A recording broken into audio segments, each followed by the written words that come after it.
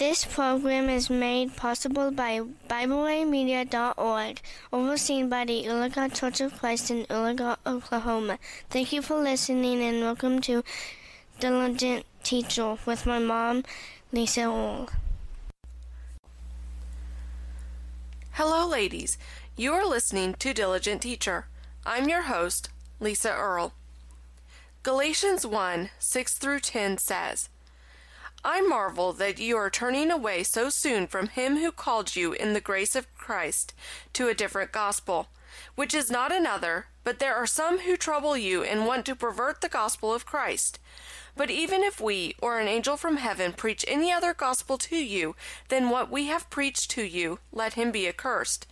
As we have said before, so now I say again, if anyone preaches any other gospel to you than what you have received, let him be accursed.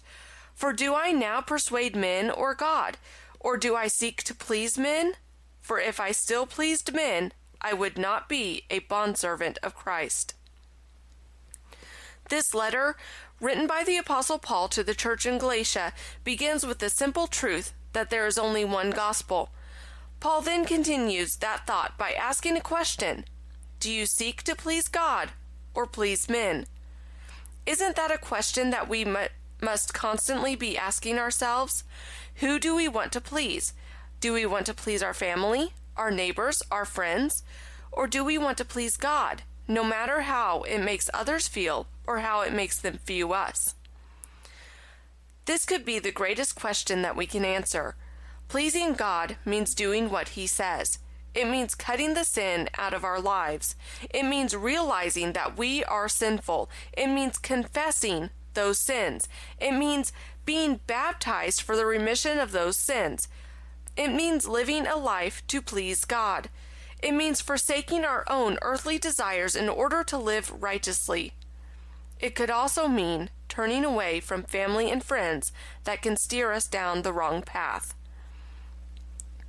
Sometimes it is hard for us to see the big picture in life. It is hard for us to understand that the hard things we do now will enable us to have eternity in paradise later. Sometimes it is hard to look past the here and now, but that is exactly what God asks us to do. He wants us to live our lives for Him so that we can live in heaven with Him. He gives us the one gospel so that we can know and understand what He requires of us as His children, as His creation. But, like in verse 7 in Galatians 1 says, there are some who would trouble you and want to pervert the gospel of Christ. Some people aren't happy with what the gospel says, and they want to skew it to say something different, something more to their liking. Are they pleasing God or men when they do that? Unfortunately, there are people who follow those who pervert the gospel, and it is sad because they fall into the category of men pleasers. Paul even says, let him be accursed. Another way to say that is, let him be damned. Those who twist and turn the scriptures choose to be men pleasers, many times even self-pleasers. Verse 10 of our passage is really the crux of the matter. For do I now persuade men or God? Or do I seek to please men? For if I still pleased men, I would not be a bondservant of Christ. The two contrasting statements found here bring the point home. Are you pleasing God or men? If you are seeking to please men, you are not a bondservant of Christ. If you are seeking to please God, you are a bondservant of Christ. Only Christ's bondservants, only those who are willingly bound to His service are in Christ. They are the ones going to heaven. Those who are not His bondservants are those who are not seeking to please God. They are the accursed. So, who are you seeking to please? Are you pleasing men by your actions, or are you pleasing God?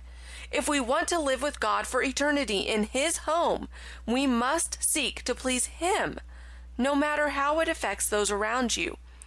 God doesn't just want parts of your service. He wants your entire service. We have to strive to be Christians, followers of Christ, not followers of the world. Thank you for taking the time to listen, and always remember, teach them diligently. Thank you for listening today. We hope you enjoyed this program. You can find out more about Bible Way Media by visiting us at BibleWayMedia.org. You can also find us on Facebook, Twitter, and Instagram. We thank you for listening.